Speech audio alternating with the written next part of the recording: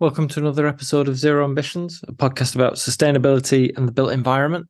So this week it's full house, me, Dan, Jeff and Alex, joined by Rufus Grantham, returning guest, a really interesting figure in the scene. He's one of the originators of net zero neighbourhoods and formerly working at Bankers Without Boundaries.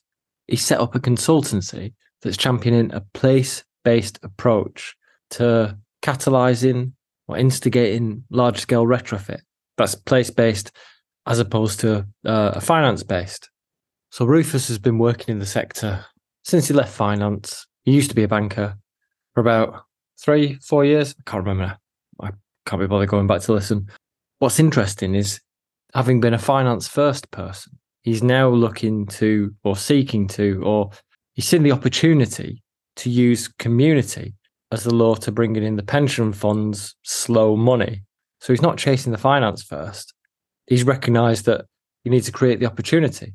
And if you create the opportunity, the finance money will follow. It's brilliant. He's doing loads of interesting things.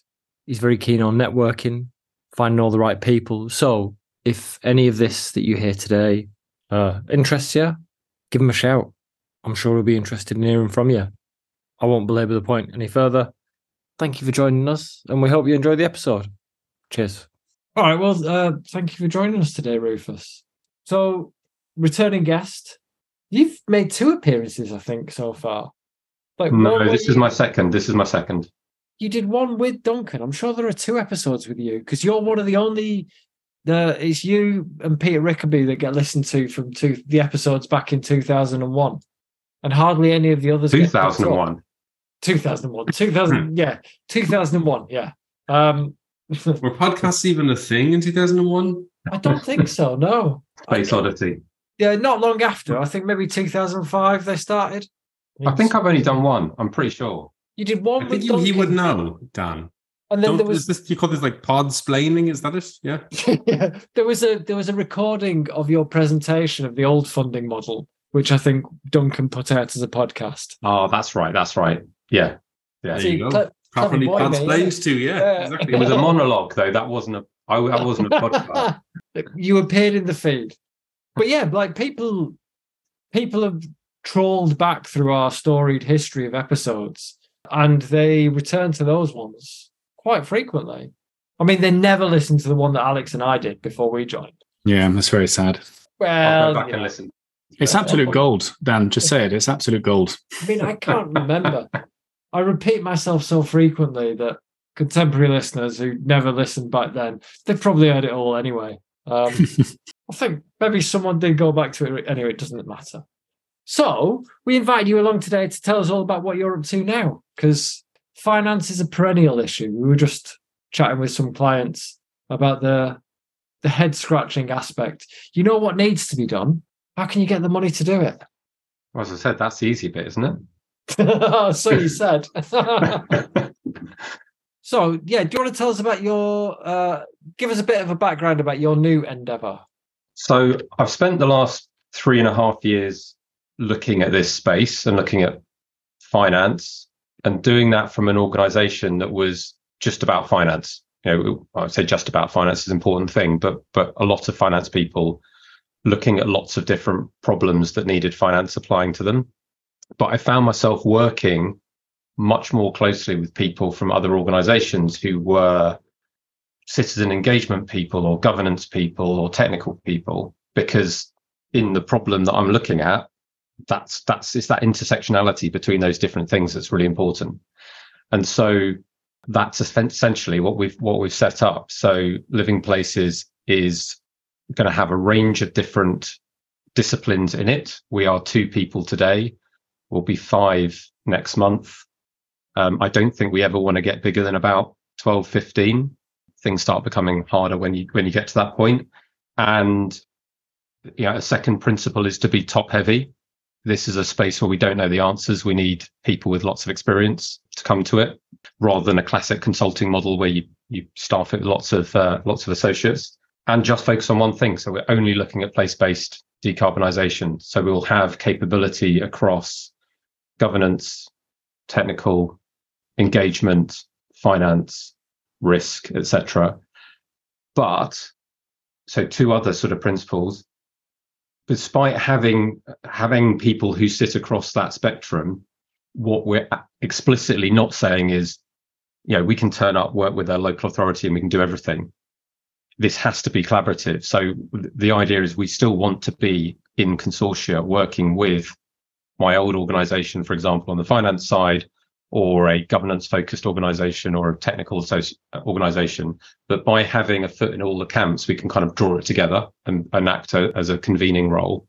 And then the final principle is to be not-for-profit. So we're setting up explicitly as a not-for-profit.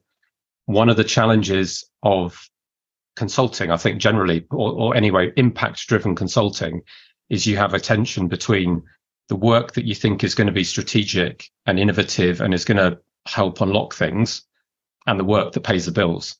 And often the work that's available and the people who've got money to pay for stuff aren't necessarily wanting to do the things you want to do. And so you end up getting torn between the two. And so I'm working on trying to put a foundational funding structure in as well, so that we can effectively pre-fund some projects where the customer can't do that work. So I've been speaking, for example, to one local authority, really interesting potential project, some interesting assets, place-based model, really could do with some business case development around that, but they have no funding, stripped to the bone from finance perspective. If we could turn up and say, well, this piece of work will cost you X, but don't worry, it will cost you nothing because we can take that out of the foundational piece. It will allow us to do the right work, I guess, strategically important work. So yeah, it's pretty exciting. It's moved. Today is the start of week 6. We've got 6 pieces of work already. As I said, 5 people by next month. A few other people would like to join. There's a bit of a cash flow management piece of how you manage the working capital of all of that, but having some useful conversations there, it's super exciting. Honestly, the response has been humbling and staggering. It's been kind of amazing, which is great. And I think, I'm an unashamedly massive believer that place-based is going to be the way that we unlock this problem. It's not going to be house by house. We have to have a place-based model. It's super complicated doing that. There are lots of intersecting disciplines that need to be worked through. And to do that, I put on our website, no more reports. We need to do stuff. We need to actually start designing place-based schemes, putting capital to work, seeing what works, what doesn't work, iterating, doing it again. And that's going to need funding. And so the two core types of project that I would like us to be doing are either working with the owner of a potential demonstrator. So that could be a local authority, it could be an RSL. We've got one of each of those in our initial list. I'm hoping to be working with your previous guests on the last podcast, or so that's the kind of bottom up creating demonstrators. I think what it really needs though is then some top down, whether that's national or regional government organizations, devolved governments, combined authorities, creating a program where they have a cohort of places working together and learning from each other and running that as a coordinated program. Those are the two things that we really want to get into. I mean, it sounds great. Like straight off the bat, like it sounds particularly good. Like it isn't a great surprise that you find yourself in such a privileged position right now with regard to your new venture, because I mean, you're one of the originators of the net zero neighborhoods concept. Yeah. Like the formalized version rather than just like a bunch of words thrown together. You've done the reports that demonstrate the viability of this with specific reference to creating things that are attractive to capital, so you can get the money to make the thing happen. What's most interesting is that you say, as you just did, and we've discussed in other conversations, putting the money to work is the easy part. It's finding the places to put the money to work. That's the tough bit. I think I'd qualify that slightly. I think so. The first piece I wrote about this was over Christmas 2020, and we published it still on the BWB website in January 21, which was called Green Neighbours as a Service. Terrible name. I've got issues with net zero neighborhoods as a name as well, because you're not actually going to get to net zero. It's contribution towards net zero, but that's a different discussion. I mean, naming's the problem all over the place. Net zero is a policy, and Bankers Without Boundaries sounds like a fetish organisation as much as a finance organisation. Well, as I always said, bankers should have boundaries. But anyway, yeah. But I guess the when that idea came together, you got to remember, I have no background in public sector or built environment or real estate or anything pre-2020. I'm just a finance guy who understands numbers and returns and investment type stuff. So, which I think is actually an advantage, because you come at it completely blank page, first principle kind of thinking. But my initial sort of catalyst for thinking of that idea was purely about the funding. It was about, if you want to get it, retrofit is a terrible return profile for individual people because it's such a long payback, but it's a great return profile for pension funds. And so the whole starting point of thinking of a neighborhood was just to get enough houses to get a big enough investment proposal that you could talk to a pension fund, because they're not going to talk to you about a £45,000 retrofit at number 23. You've got to have tens, ideally hundreds of millions of size. And so I think when I started with this, I was very dogmatic about, it's all about the finance, and this is the model, and it's the only model that will work, and everything else is rubbish. Never quite said that, but there was that sort of sense. And that, I think I've gone complete circle on that over the last 2 or 3 years. If you have an investable model that will pay long-term stable returns, there is a huge amount of money that wants to invest in that. And we've spoken to lots of pension funds and insurance companies who all say, if you build it, we will come, essentially, which is why I say I think raising the money is the easy bit. The difficult bit is having the project. I think what I've come to believe now is the most difficult part of getting a project is getting enough people who live near each other to say, yes, we're up for it. So it's having that, what's the narrative? I put a piece on our website over the weekend called What's in a Story, or What's in the Story. And it's about, if we start knocking on doors and talking about heat pumps and net zero and the climate and the environment, forget it. That's not going to work. We have to be thinking about what motivates people in communities to do something which is fundamentally quite disruptive and not great. And you've got to be thinking about that in the context of a cost of living crisis, in the context of people's lived experience, right? What are the things that are going to make, and that's why we've called the company Living Places, because the narrative has to be about those sort of things. It's got to be about poverty, access to green space, social fabric, community infrastructure, the things that make the places we live and work in, where decarbonisation and net zero is just a happy byproduct of that process. If we don't get that narrative right, it's not going to work. And so the people piece is really important. Now, clearly, finance plays into that.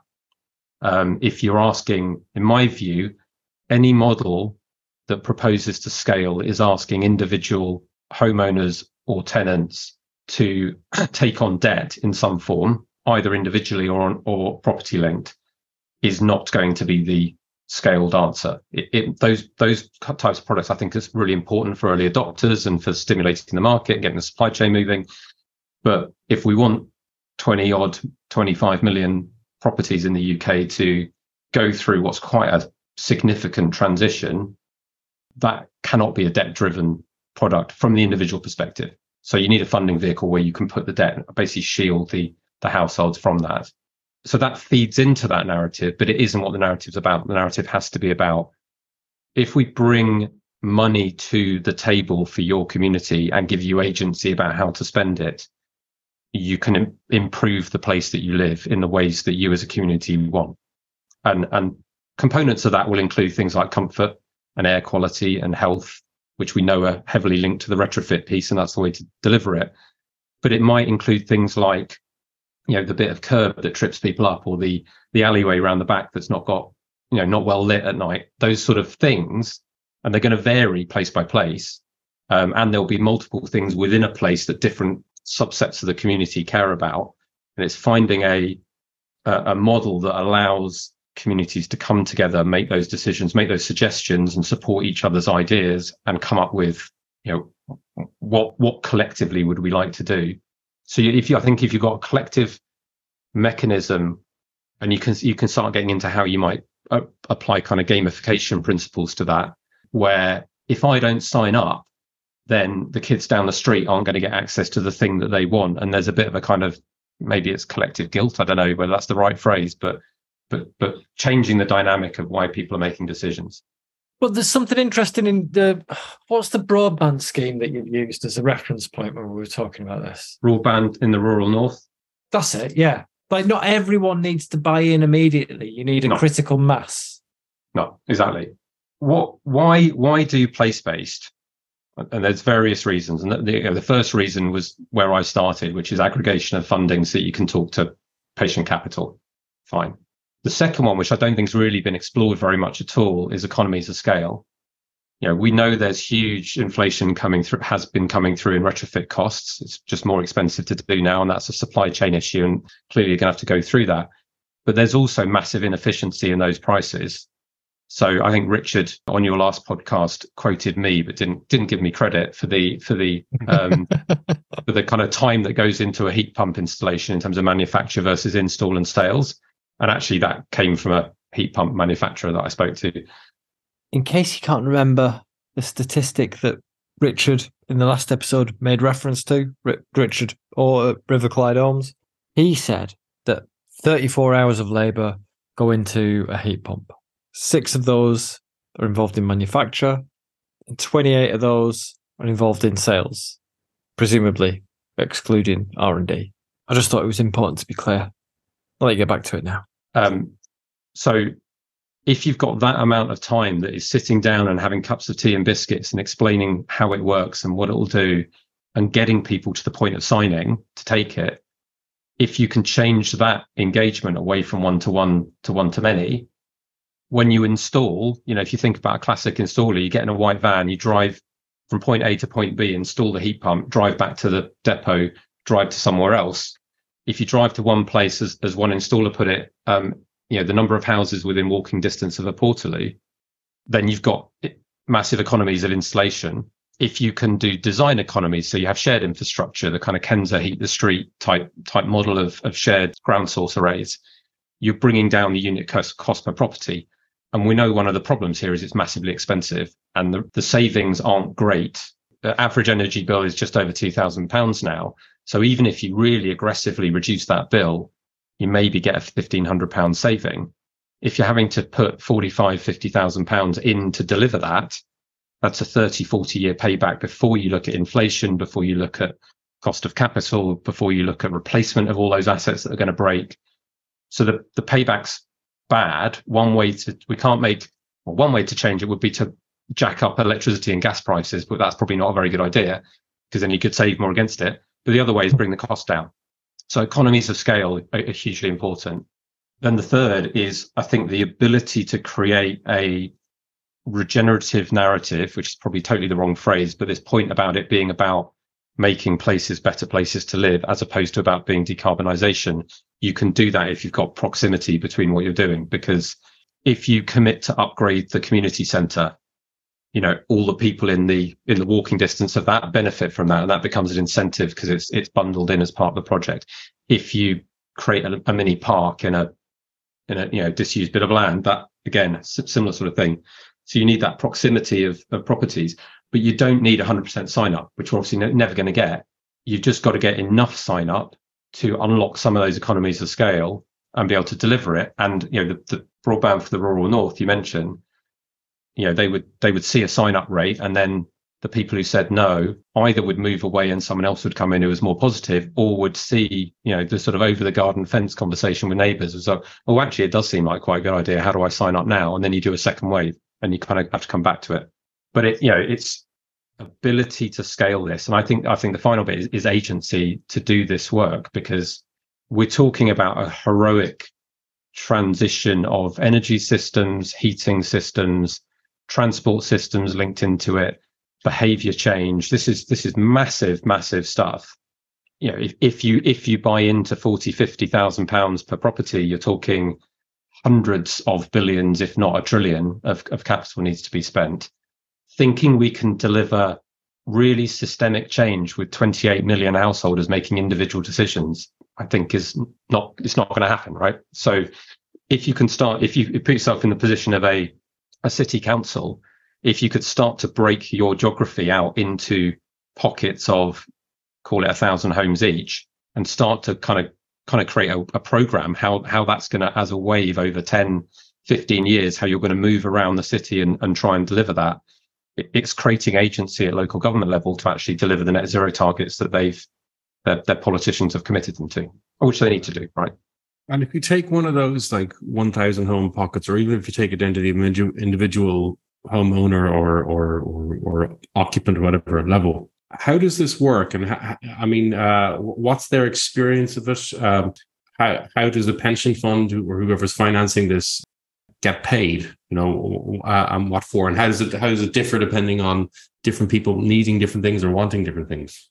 So lots of good questions, some of which I know the answer to, some of which I don't yet, and that's why we need to do in order to learn. In essence, I was talking to Jo Wheeler at the UK GBC about our ideas. She said, "Oh, so this is the Pay As You Save report we wrote in 2008." I was like, "Oh, I haven't read that. I probably should." Yeah. And yeah, it was. We came to similar, not exactly the same conclusions, but similar conclusions. I think at that point it was more of at an individual level, whereas we're looking at a collective. But it's a pay as you save, collective pay as you save scheme. So you have a funding vehicle that funds the work, that is a blend of public capital, private capital, and outcome buying capital. And I'll come back to that last bit and talk about that a little bit later. That pays for this. So there's no upfront spend from anyone who lives there, unless they want to opt in, which would be, I think you've got to give choices, different financing choices. You could do a green mortgage. If you got the cash in the attic, you could pay for it, or you could sign up to the collective scheme.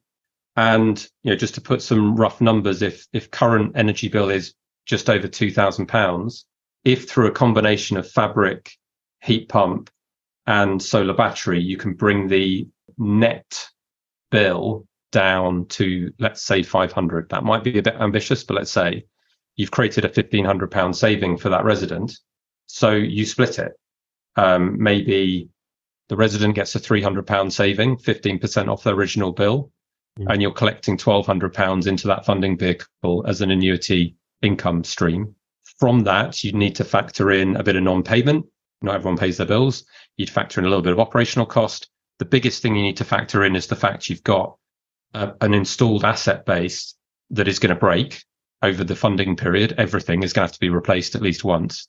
So you need to put some money aside each year into a asset maintenance replacement fund, which we've modelled out, and we're getting sort of £400 to £500 per property per year, sort of building up that fund for when the heat pump needs replacing, etc. But it leaves you with a chunk of money left, and that can be used to repay debt that you put in that funding vehicle. So the debt sits there, not on the household, not on the property. And there's an interesting conclusion that comes out of that. Actually, before I go to that, so the mechanism, you obviously need a way to get a payment out of the householder, and there are a number of different ways you could do that. The Green New Deal legislation probably needs a bit of secondary legislation tweaking, but it's set up to allow you to put effectively a comfort fee on the utility bill. You could run it through an ESCO type model where it's payment for the solar generation. You could have a combination of the two, but you're looking for a way to capture that £1,200 in this case. And legally, that means creating a periodic payment obligation rather than a charge on the property. So, this is not necessarily the best analogy just because of the branding, but if you buy a property and live in a property, you have to pay council tax. Now, that doesn't put a debt on your property. It's not taken into account when you're raising a mortgage, except it is in your kind of cash flow, your affordability. And it's that same sort of structure where there's no recourse to the property and therefore no financial charge, but there is a requirement to pay, and that requirement stays when you move out and someone else moves in. So it sort of perpetuates. It's an interesting point, because my ears pricked up when you mentioned Pay As You Save, because I won an award, actually, a Green Award in 2009 or 10, I can't remember, for advocating for pay as you save in Ireland. I've been talking to these fellas in Vermont, Harlan Lockman is the guy whose name springs to mind, who've been pitching this idea around the States at the time. Ireland being a small country, it at times can be possible to gain access to government ministers, even, without the layers of bureaucracy that you might face in the UK. That's why I like Scotland. It's similar. Yeah, for better or for worse, because obviously that's a double-edged sword depending on who's talking to them. But I will not be anyone. Yeah, I did a lot of unpaid lobbying. I still do. I chaired the Green Party's policy committee on buildings at the time when they were in government from 2007 to 2011 in coalition government. And they renewed their vows with Fianna Fáil, the main government party at the time, in 2009. And I put some proposals together, including a pay-as-you-save proposal. And it got into the Renew programme for government, but it was put in backwards. It was turned into Save As You Pay because of some concern that the government had that the term was trademarked, I think. And it was given to one official in the Department of Energy, to the fellow who was responsible, the principal officer in the department who was responsible for delivering the government's targets. Bear in mind, we're a country of 5 million people. We're a good bit smaller then. But we had a target to upgrade 1 million homes by 2020. Okay, which is more than half of our stock. And I remember St. John O'Connor was the official in question. I remember him being asked at one meeting what resources he had to deliver this. And he said, a third of me. So they were chronically under-resourced and just kind of died in the water. I mean, it got into the programme for government. The Greens, in fairness, they were a lot more naive, I suppose, or greener themselves when they were in government that time. So I think if they were working on a proposal like that now, they would be much more bullish. But it hasn't shown up yet. It's not. I don't think it's in the programme for government now that the Greens are back in. So yeah, it's an interesting idea. It'd be really interesting to know why it hasn't happened yet, though, at scale. One of the things that was attractive about it, I suppose, was, and just to bring back to what you were talking about, Rufus, was that my understanding was the banks get very nervous if you start talking about putting a lien on a property. So if you attach the debt to the property, it becomes a real problem. Yeah, I mean, look, there's sort of three. Well, you either pay for this out of the taxpayers' money, we just publicly fund it, and that's not, I don't actually as stupid as it sounds. I mean, obviously it's not going to happen, not that naive, but I think you can make a business case for that in terms of job creation, healthcare benefits. You can argue, I think, quite strongly that there'll be a return for the society effectively by spending that. That's why people keep calling it the Green New Deal. Like, there was once a New Deal, and it was exactly that, and it was immensely successful wherever it was deployed. Yeah, it has a track record. Absolutely. So, I mean, but let's not kid ourselves. That's not going to happen. So, you can either put the debt on individuals, and then we get into this sort of whole, I think, difficult argument about the reason you retrofit your house is because the value of the house will go up. And there is some emerging evidence that if you improve the EPC at the moment, the value of your property will go up. But I don't buy that argument at all, because there's a zero-sum game. Are we really saying that the entire housing stock of the UK should go up, 50, 60 grand because we're going to spend a load of money on it? It doesn't make economic sense. We're basically putting the cost of housing, the cost of owning a house has just gone up, right? Everyone who owns a house is staring at a 50 grand liability to upgrade.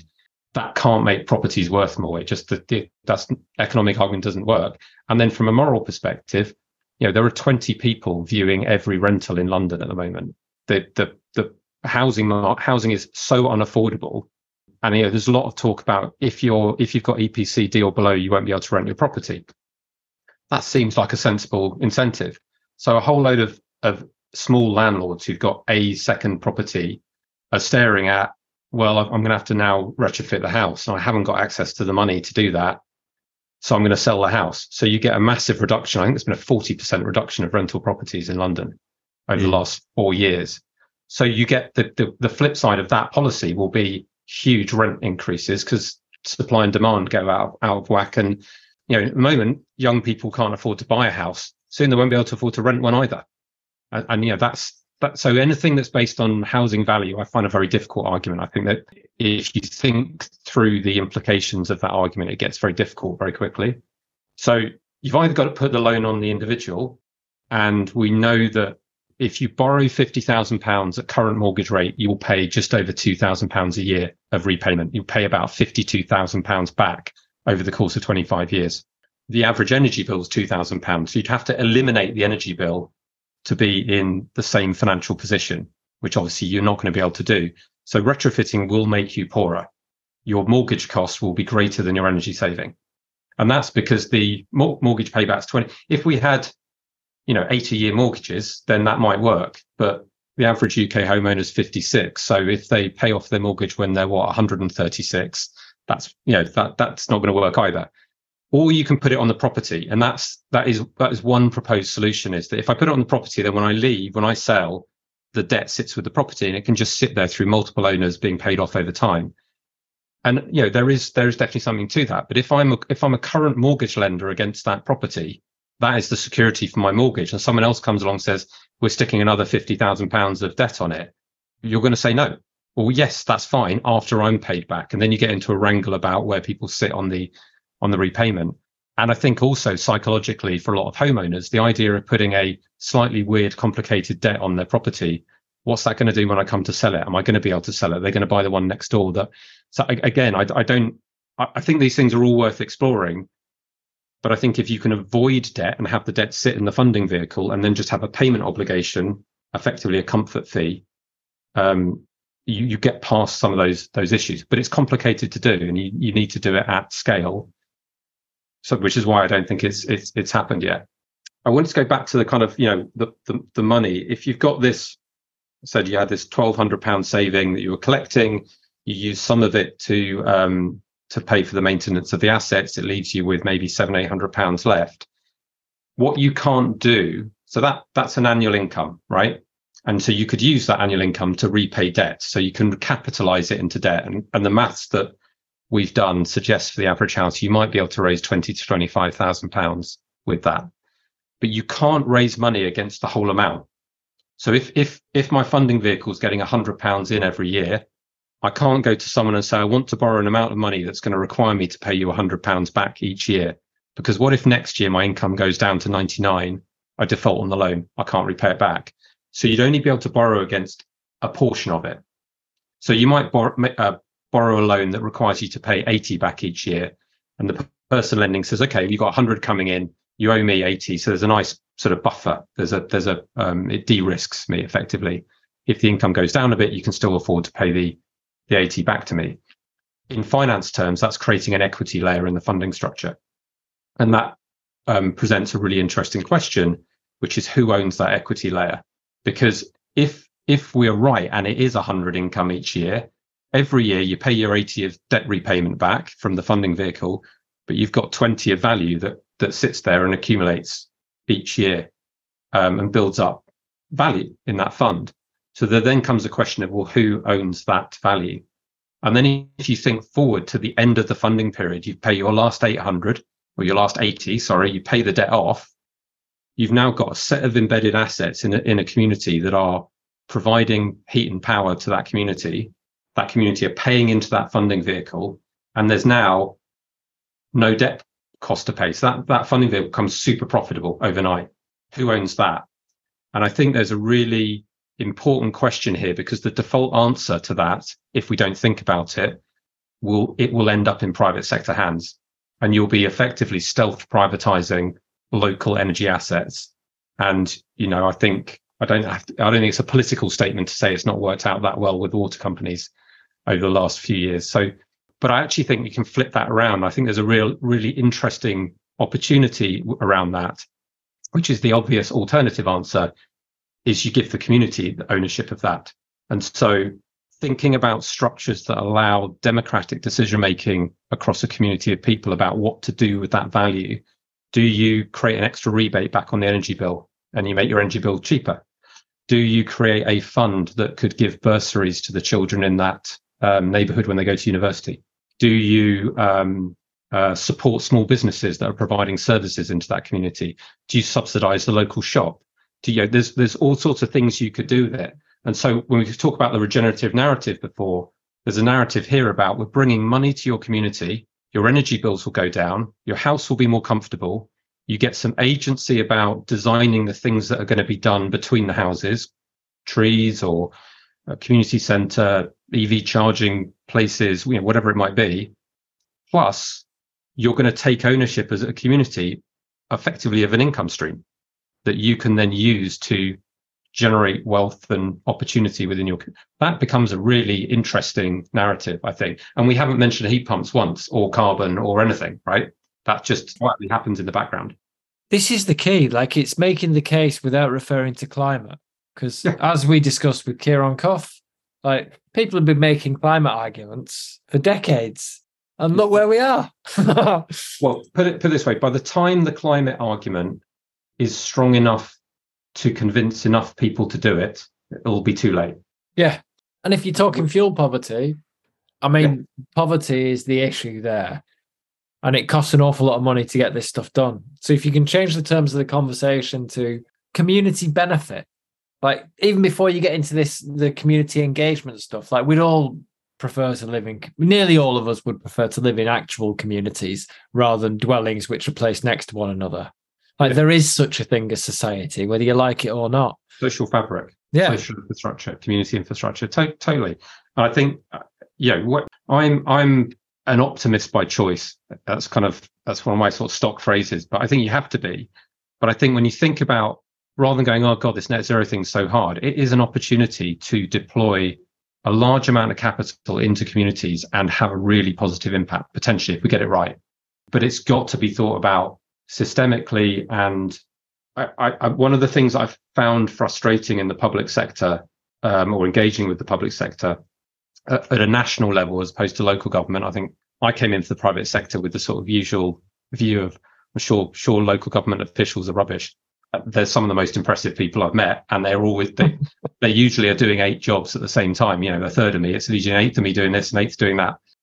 But obviously, well underfunded. But when you look at the way this sort of stuff, particularly around innovation, tends to be funded, it's nearly always on a competitive basis. So we'll put out a funding call. You end up with a whole range of interesting, quirky, not so good ideas bubbling up from different authorities. A selection are picked through some sort of selection process, and you've got this kind of ragbag collection of different projects. And that can be quite a good way of idea generation, but it's not a very good way of testing a hypothesis. And what I'd really like to see from central government is that here's a hypothesis of something that might work. Now let's find some places and some projects to test that hypothesis out. And I think that's what we need around place-based. And to be fair, I talk with the team at DESNES, the new department, quite a lot. I think that thinking is starting to percolate through, and I think I'm optimistic about where that might go. Could you tell us a bit more about what you've learned or your experience about community buy-in? Because I'm really interested in that side. As you said, it's about the people, which obviously for us resonates a lot. And we talked about these sort of very, very interesting and practical aspects, however simple or complicated they are. But actually, at the end of the day, they are quite, I think, quite complex for the everyday person. So I'm sure you must have done already over the years some form of research, or just even by just doing what you're doing, found out what sort of, or do you know what you're going to be finding a sort of resistance or embracing of this concept? Very good question. And I guess it's one reason of setting up a new organization is, so I'm an ex-banker, therefore I'm a finance guy. I actually spent most of my finance career running a department of 100 people. And that was basically an HR job. I did a psychology degree. So it's much more about the people than it was about complex finance. And so I'm interested on a personal level. I'm interested in diversifying across the different pieces. It's the intersectionality that's really interesting here, I think. I don't think there has been enough comprehensive research in that topic, but there's a lot of anecdotal stuff. And I guess the take up is poor. So talking to someone a while back who ran a project where there were 250 homes, private ownership homes, were offered a fully paid £65,000 retrofit, very significant energy bill reduction potential, and only 150 said yes. So 100 people turned down 65 grand.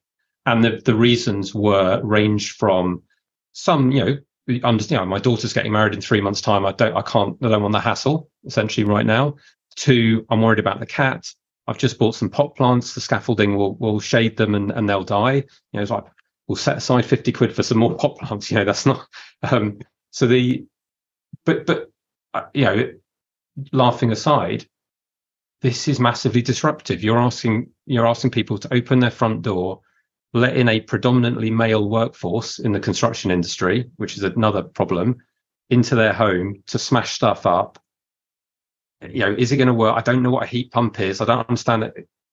This is really difficult stuff. And I think that most of the evidence I've seen around that narrative and take up has been in situations where people are the commentary when the door is knocked on is, we'd like to decarbonize your home. We want to put in a heat pump. We want to put some more insulation in.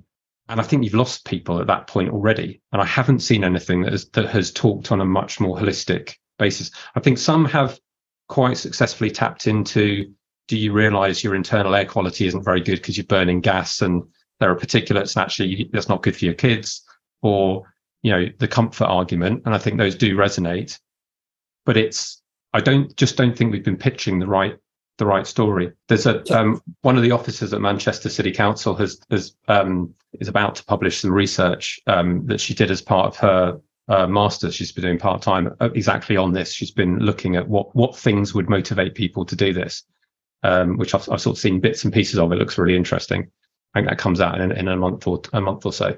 It's not just about the story, the picture we paint of this, is it? It's about, for instance, getting the industry to change how it what its offer is and how it offers its services. I can think of a few exceptions I know of companies who have taken an impressive approach to thinking about the process of dealing with them and their site operatives or whatever, the whole process of getting works done from a customer perspective.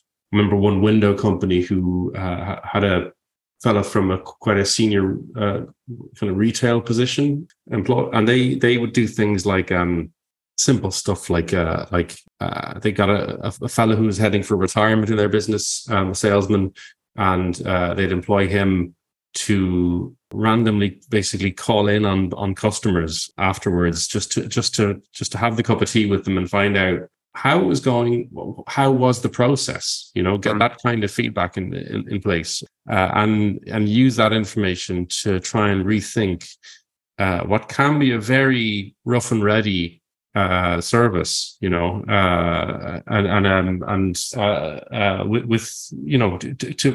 give customers just a better experience of the whole thing, Oh man, that's the customer feedback part there. Like, that's something that's omitted in nearly all industries. It's omitted in nearly every industry I've ever worked in, bar none. And what really tickles me about, particularly using that northern rural broadband paradigm, so it's a phased service. So you know what your critical mass is, you advertise it, some people that will buy it immediately, and others will go broadband. That's what that Jeremy Corbyn said. I'm not having that in my house. And eventually it'll get rolled out in their village, and then it will become a fixture of the village. And those people will realize, why have I got broadband? And, it's a long time since 2019, so they might have forgotten. And gradually, because they experience the service vicariously and they realize they're missing out, but they can still join in. They don't lose face. They don't lose the opportunity. The critical mass and economies of scale that have already been baked in. And more importantly, with a service like retrofit, they learn what it actually entails from their neighbours and their peers already. So the complaints that will ripple through the village shop, which may have been funded by the scheme or subsidised by the scheme, will be setting expectations for what happens during the process and what the benefits are at the end of the process. And in itself, that will begin to create a feedback loop, which hones what the service is, and allows people to home in on like the most viable models, like the most viable village or small town or typology of building or geography. Like it could be that you develop a model for heat recovery from water that fuels, like, so flowing water, like there are loads of mill towns with ponds and rivers, like perfect. There are loads of, like, what's happening in River Clyde. They have the whole of the River Clyde there. Yeah. Like there's so much opportunity, and elsewhere, people avail of though. Anyway, yeah. The thing on the customer journey thing, I think you're totally right, and it's I a personal anecdote. My mum got a call from her local council saying we've got some HUG or LAD funding, not sure which it was.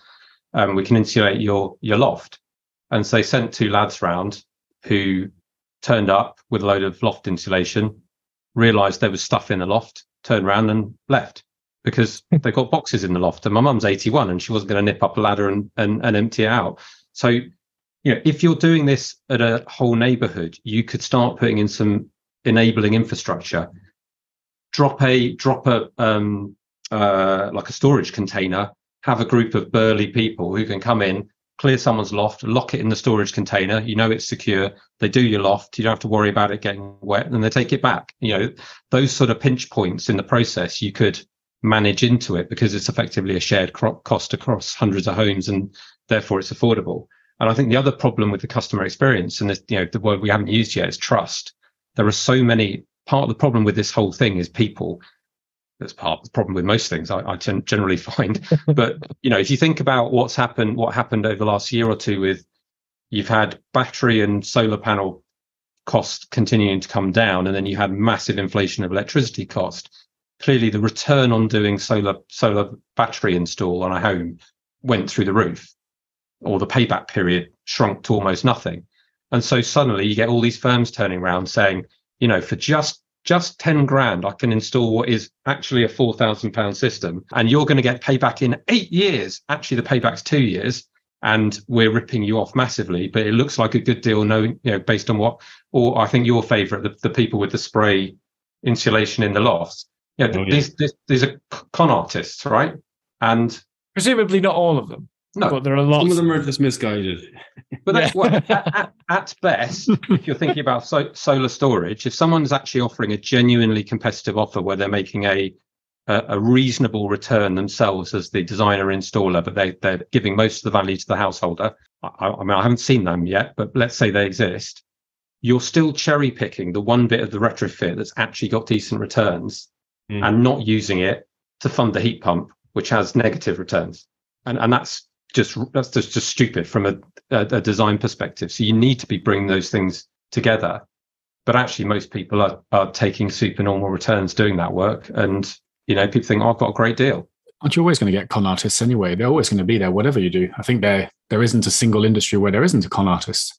True. But if you are effective, if you're given a model where as a community, you're given agency to say, and a structure to come together as 1,000 households, effectively commission the local authority and associated advisors to act as a middleman for you, to co-design with you what you're going to have for your community, and then go and procure at scale and hold to account the supply chain, you're in a much, much better position than the asymmetry of, Doris at number 83 speaking to a solar company. But you also want to try and do it in a way where you have the opportunity. Maybe you build it in a way to encourage the community to be involved in doing as much of the work as possible. Absolutely, and that'll build trust too, right? Local retrofit for local people, to paraphrase League of Gentlemen. Yeah, absolutely. And it's a conversation I've had with a number of local authorities, particularly one in London, where if you think about this model is demand side, right? This is about stimulating demand and the funding to match that demand to do retrofit. That obviously creates an immediate problem on the supply side because we haven't got a supply chain to deliver this. So if you were, as a local authority, planning this out, you'd need in parallel to be thinking about a materials program and a skills program. And if you plan that well, we're talking to one authority that has quite a lot of sort of industrial space. Okay, well, let's have a materials factory. Let's have a training academy. Let's put requirements on the procurement process for the supply chain that they must have a certain percentage of their workers under apprenticeships coming from the area that we're retrofitting. So you're bringing people into employment. And then that's part of the narrative to the community. We're going to create jobs for your kids. Even for a sales perspective, like if you've got the charismatic, trusted people in a local area who know a lot of folk, a lot of the neighbors and so on, and who can win over the more difficult neighbors and stuff as well, Yeah. Use those evangelists, right? Yeah. To talk it through. I mean, I think the other thing about the materials piece that doesn't get talked about in this space, gets talked a lot in new build, but not in retrofit so much, is the embodied carbon of the retrofit itself. And so there is this chicken and egg problem. There are all these kind of quite interesting little companies doing hemp-based insulation, or Duncan spoke about that on the last one, or mycelium-based. And the problem is that they're often owner inventors who've come up with something quite cool, but they don't have the capability or the funds to scale up production. So when you turn up and go, okay, we need 2,000 homes worth of insulation, it's like, well, I can do you two. Whereas actually you could, if you as a local authority, you could run a program where you're effectively incubating those businesses and giving them what they need to be able to scale up the production. As you're creating the demand, the two then go hand in hand. I mean, that sounds really easy and simple to do. It's going to be a nightmare, and the supply chain is going to be a disaster for several years if we actually successfully get retrofit rates going up.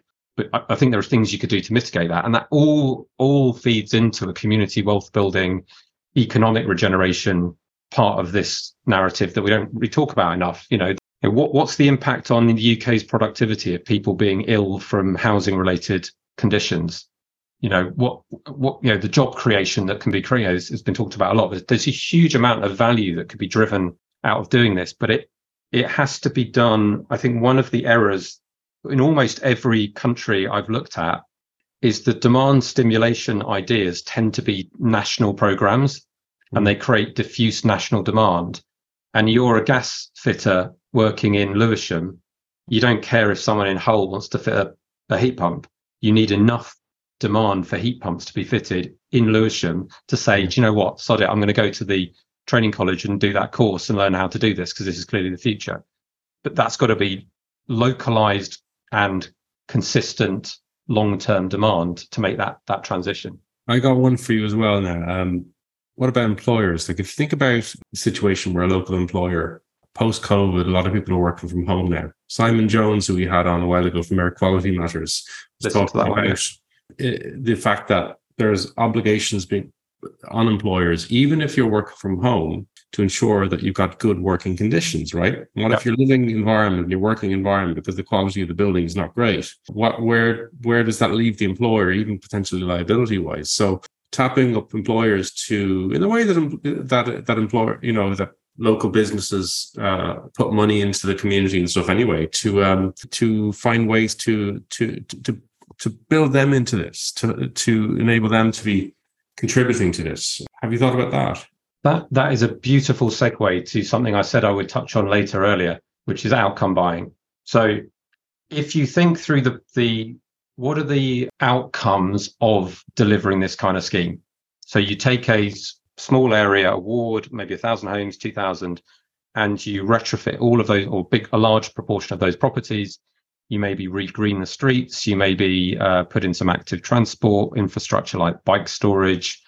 You upgrade the community. Do all of that stuff, right? We've got a direct kind of financial model, which is a pay-as-you-save payment coming in to pay some of the debt that comes out of it. We've also got a whole bunch of other benefits that flow out of that in terms of the job creation, healthier community, economic stimulus, which is the business case for the public sector component of that funding. But if you think that through and think, well, who else benefits? Do we have any free riders on this process? So you've just fixed the employer responsibility for air quality for them, right? You have, if you think carefully about your building retrofit design, you could relatively easily build into it a component that manages the rainwater away from the water system and takes it into drainage systems. That's going to reduce the cost of the water company. You've improved the EPCs of all of those buildings, and a portion of those are going to be sitting in the mortgage books of mortgage lenders. Mortgage lenders have to improve the EPC profile of their mortgage books. You've just done that for them for free. If you stuck a load of batteries into that neighborhood, the transformer that feeds those houses has got flexibility built into it now, and maybe the upgrade cost for the DNO is pushed out by a few years. That's value for them. So there's all of these benefits. I did some work a few months ago with Manchester, looking at an area on the south of Manchester called Wythenshawe, which is a garden suburbs, semis, quite green and leafy, but very deprived. It's about 2/3 social housing, and it's just to the north of Manchester Airport. And the two biggest employers in that neighbourhood are the hospital over to the northeast, I think, and the airport down to the south, both of which are shift working organisations. So you have people with not huge income living in this neighbourhood who need to get somewhere at, middle of the night to start a shift. There's no buses running. They can't really afford cars. They're having to have cars. So you've got a transport problem. So for those employers, for the airport and for the hospital, building in a demand responsive transport solution is hugely valuable to them. So by thinking through all of those sort of measures, you start thinking about biodiversity. There's a whole piece which Richard and Duncan spoke about around the carbon credit, which is another form of outcome buying. But if you work through all of those different outcomes and you engage with the organizations who stand to benefit, there is a whole nother layer of capital that can come in for that. And that project with Manchester was doing exactly that. We spoke to United Utilities, Electricity North West, the Environment Agency, the airport, Transport for Greater Manchester. And the response from that conversation was incredibly positive. It's like, this is great. And if you put yourself in the shoes of someone like United Utilities, they would love to do SUDs in people's houses to take the rainwater away from their system. But it's not practical for them to start knocking on doors and doing that. But if there is a scheme that's already doing that engagement, to come in on the back of that and bring some capex to it and co-invest alongside actually starts to make quite a lot of sense. So yeah, you're absolutely right. There is who else benefits and how do you bring them in?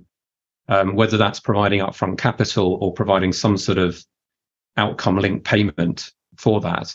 But it's why I think the other piece we haven't really mentioned, which is I think is critical around this whole thing, is data and monitoring and measurement. We need to baseline everything we can get our hands on and see how it changes. What are the asthma related NHS referrals from the local GP and how do those move over time? What's the external internal air quality changes over time? What's the humidity levels within houses? All of as much data as you can capture, because that's going to make the business case either to make these other things which we know are benefits but often don't have very much value in the investment process because they're intangible and they kind of accrue to everybody in a sort of nebulous way. If we can capture those with data and either use them in an argument with government to put as to why government should be putting money into doing this other than just net zero, or actually make them transactional outcomes where the mortgage provider pays over a certain amount of money for every EPC band upgrade. One thing I'd argue with that, though, is that it would be interesting to have the data. Yes, absolutely. Really useful on many accounts. But to a lot of people, it's not going to be that important. It's not because you come across, a leaflet in your letterbox saying, how amazing it is and look at all the proof points. I think what we need is also a database, but of stories, real stories or people who are filmed on camera. Gene from across the road has said that this has been amazing. That story of your kids who no longer have got asthma, who suddenly can play football again with their friends and family. Those are things that are just as important as the data. And I think we're in a society now where we're putting too much emphasis on data. Now, not that it's a bad thing, but it's just too much. And I think we need to rebalance it with some more human stories as well. I totally agree. I think they do slightly different things. I think the data can help build components into the funding structure. So yeah, if you can measure things that commercial organizations or public sector organizations care about, and you can track those and prove you've delivered that outcome, then you can start to structure outcome capital on it. I think the narrative, though, goes back to what I said at the beginning. The most difficult problem here isn't the money, it's social license. It's getting people excited about doing this. Another reason why I think we need to start doing it, because you need to generate those stories. And if you think about this from a Manchester City Council region, if we could retrofit 1,000 homes in Wythenshawe and have 1,000 homeowners or residents, let's say, and small business, this is mixed use as well as mixed tenure, generating those stories about how my home is so much warmer, my cough has gone away, there's no mold anymore, all of those sort of things, then people talk. So yes, absolutely, we should be capturing them and using them nationally as a narrative. But there'll be a red line with those 1,000 homes. There'll be the next house over the other side of the red line is going to talk to their neighbour, and that you want to create. Is why two components I suspect, this is just a hunch, will be quite important in this, and obviously it's going to depend by area. But I think.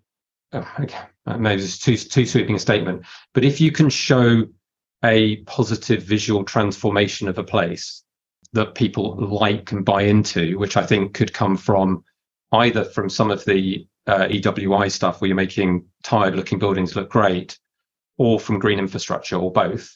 That's if you walk down the end of the road and you go, bloody hell, what's happened there? It's transformed. How do we get that in our street? It's that kind of, that's the wave we need to create. But we're going to have to spend some money to do that. That is immensely impactful. Like, it's a different version of keeping up with the Joneses. It's not having the nicest car, but it's like an environmental impact that begins to set standards. I mean, we've heard these anecdotes from AC White, the feedback they get from the residents of the areas that they've developed. And I think Tanya's got stories about the little Irish lady who always thanks her for giving her the nicest looking house on the street. I think that's it. Apologies if I misremembered, Tanya. And I think that's where the phased nature, because I hadn't fully appreciated the significance of that until today, because every phase is a pilot for the next phase. It's incremental improvement. So you start on a micro level, then you move to a mid-scale level, and then it becomes a regional level. And then one region will feed the other. And if you can create that central point, so if you're aggregating data that you gather from all these different nodes, then you can begin to present a national picture, ideally leading to an international picture. And it's not just raising capital, it's looking at creating a metric for benefit, which, to your point, Alex, like the phasing part is driven by the anecdotes. So they are baked into this. Like, it is an absolutely essential aspect of it. You cannot get away from that because the fucking thing don't work without it. Like, it just doesn't happen. And taking the conversation away from climate, like, you can reduce it. So as we discussed with Kieran Cuff, like, the motivator, it can be pettiness. Why have they got what I've not got? Why aren't my bills cheaper? Well, you didn't join in, you prick. That's why. You won't listen. Yeah. If you could move keeping up with the Joneses to keeping up with the next door street, if you could do a collective Joneses, exactly, yeah, that starts to be really powerful, I think. And there's a component of this problem that is about, there's a delivery scale that is hundreds, maybe 1,000 homes, but it starts getting very complicated if you're trying to simultaneously retrofit 20,000 properties or all of Manchester. That's not going to happen, right? But so you need to break it down and there'll have to be a 10-15 year plan to retrofit Manchester. Yeah. And you'll work your way around. But if you're doing that as part of a single program with a coherent funding structure around it, you can be talking to the residents about, well, we're going to do your 230 homes on this street next. But you can be talking to the pension fund about an 8 billion investment opportunity. And it's going to be phased over time. But that starts to make it, you want to do the due diligence once as the investor and then just have a drip of investment into this as delivery happens. And and it grows. Where's my next vehicle? Well, we just finished in Burnley, and the lads in Accrington are furious. Yeah, yeah. And I don't, I've had a debate with civil servants around this year. What is the right scale for that funding vehicle? Does it sit at neighbourhood level, at city level, at a combined authority level, or a national level? I don't know the answer to that. We'll kind of work that one out as we go, but that's not today's problem. But right now, we just got to get some schemes up and running. And the biggest money problem at the moment isn't capital. We've got nothing to fund. Right? We're not trying to raise 200 million to retrofit 4,000 homes, because we don't have a scheme to do that. What we need is 1, 2, 3 million to put together a proper business case to be able to do it. And it's the technical assistance gap and the lack of funding in local government is a really key problem. And no one is really stepping up to do that. I think Innovate UK are actually trying to do quite a good job at getting some money flowing in that. But it's not, I guess, going back to my point around, it's not about, so far it hasn't been about stating a hypothesis and then trying to build a program to test that and iterate it. It's been throw money at the wall and see what sticks, which that is a change I think we're going to need. Yeah. So if anyone is sitting there listening and has a few spare £1 million and a neighbourhood to hand, just give us a shout. No, we've got a solution right for you. Well, it does mean that most of the work that there are lots of other organisations around this. It's a collaborative thing, right? Lots of different consultancies and organisations, and we partner with lots of them in lots of projects. But we do tend to work for the GMCAs, the WMCAs, the Bristols, the London councils, because they've got a bit of money.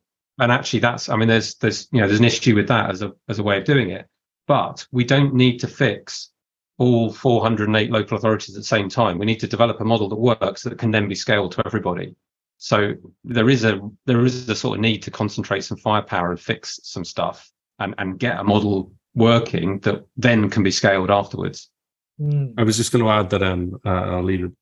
Whether you include this or not, I don't know, because we're over time. I think there's an awful lot to be said as well for building into a program like this actual visits to buildings. I know we have things like the Passive House Open Doors, for instance, that happen a couple of times a year, and they're very, very successful in this small way in convincing people to sign up for these things. Because if you're actually in the environment in your local community, experiencing it yourself and talking to the occupants of the building, it's a great way of kind of making that anecdote thing real. And I've seen it myself how amazingly persuasive it can be to get people to sign up. This is Jeff's, what is it? The politicians giddily groping the contents of people's cupboards. Yeah, holding the jar of mayonnaise, unable to this mayonnaise jar is already body temperature. I know. Oh man, Irish politicians. Jesus. If you're commercially building a new development of flats, what's the first thing you do? Is you finish one as a show home to show people. Exactly. Same thing. And in the projects that we've been scoping with Manchester and West Mids, that's exactly what we've been saying. It's like, the next output we need is a comprehensive business case, costed business case, alongside an engaged community who said, yes, we want to do it. That's where we need to get to. So we can then go to UKIB and Legal and General and, other pension funds and insurance companies do exist to get the funding. But part of getting there should be retrofitting a few homes, because that's part of the engagement strategy. Will be actually going and finding the plucky neighbour who goes, yeah, okay, I'm up for being the first one. Let's see what happens. What about? I love the idea of rental, like a holiday letting style retrofit. We spoke about that with Charlie Luxton on the podcast as well. Yeah, the idea is like being able to take a car for a road test. Building into these programs, the idea that you can stay in this house, see what it's actually like for a weekend. In the worst of the winter.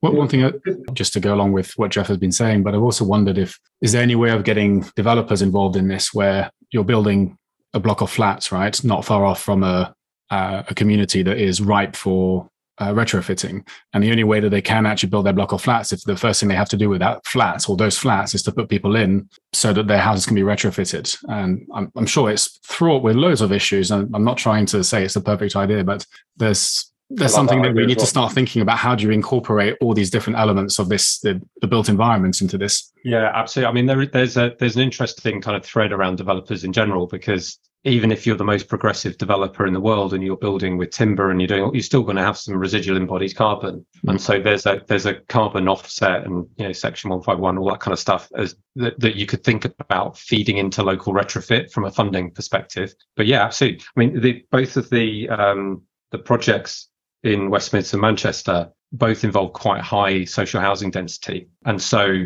a social housing provider will have a degree of voids at any one time. So could you use that as a way of doing it? Could you retrofit the voids and sort of, that's one way of moving around? Or can you use the voids to move people into when you're retrofitting their home? I think there needs to be a lot of clever thinking about that piece, because it's a bit like those puzzles where you've got one gap and you've got to move all the pieces around to get the right picture. But yeah, I love the idea of a retrofit holiday. You might want to have partnered towns for this, because of course, does anybody want to go on holiday in their own town? I don't know. That's not a bad idea. Different perspective. I think seeing is believing. And you could even tap up suppliers to help sponsor it or whatever. Provided the quid pro quo being they have information about their materials, and I'm getting into the nitty gritty kind of detail. Yeah. You get the point. Yeah. Right, no more cans of worms. I think we're done now. Well, Rufus, it's been a pleasure as ever. I'll say goodbye, unless there's anything we've missed or anything you want to plug. Well, thank you for inviting me back. It's very kind of you. As we're week 6 of a new organisation, so it's early days. We're growing rapidly. Should be 5 people by next month. But in terms of plugging that business and what we do, who do we want to work with? Local authorities or ourselves who want to explore place-based demonstrators in their place. National or regional entities interested in a program of how to build that piece. Only UK for now, Rufus? I think we'll probably be predominantly UK for now, but we are looking at a number of projects outside the UK. There's no reason why, unless you've got massively heavily subsidized energy prices, in which case pay as you say falls over, it can kind of work anywhere. I actually got some interesting conversations in Australia, for example. And then you're starting to, we start looking at different problems. How much of it is about heating? How much of it's about cooling? What are the issues with different types of typology in different places? And then the final bit, and this I guess is a plug, is in order to be in a position to do the most strategically important work for the country or the world, if you want to be. It's not too grandiose. That's the word I was looking for, too grandiose about it. Often where the most interesting projects are where people don't have the funding. And so super interested in talking to people interested in that kind of foundational funding model. So we're set up as a not-for-profit. So we can't extract any value out of it other than salaries, but looking for partner organizations who are interested on a case-by-case or programmatic basis to potentially fund some of this technical advisory where it's strategically relevant for local authorities or ourselves. Cool. All right. So folk can find you. You are there on LinkedIn, Rufus Grantham. We will have a link to your page in the show notes. livingplaces.earth. That's the URL. That's right. It's a very young website. It's very hastily thrown together by me, and at some point will be done professionally. But the thinking's already been done in a lot of cases. It just needs to be deployed. That's why you are growing so rapidly. That's why it's not a surprise, to be perfectly frank. I'd qualify that slightly. I think the conceptual thinking has been done. There are lots and lots of wrinkles that need to be ironed out. So it's not just about deploying it. It's about deploying, iterating, redeploying, iterating, redeploying. We need to learn by doing, but yes, broadly. Yeah, that's every job. It's always different. It's always the same. Yeah. Like Jeff, he's been publishing magazines for 20 years and he goes through the same hell every issue. Yeah, right, including right now. Yeah. Cool. All right. Well, we'll let Jeff get off. I need a break from screens. Right. Thank you very much for listening. Thank you for joining us. All the usual things. Please rate the podcast 5 stars only, because nothing else matters. I mean, if you don't want to, don't bother. That's fine as well. Get in touch with us about the consultancy. We have our own email addresses. So Jeff at zeroambitions.partners, Dan and Alex the same.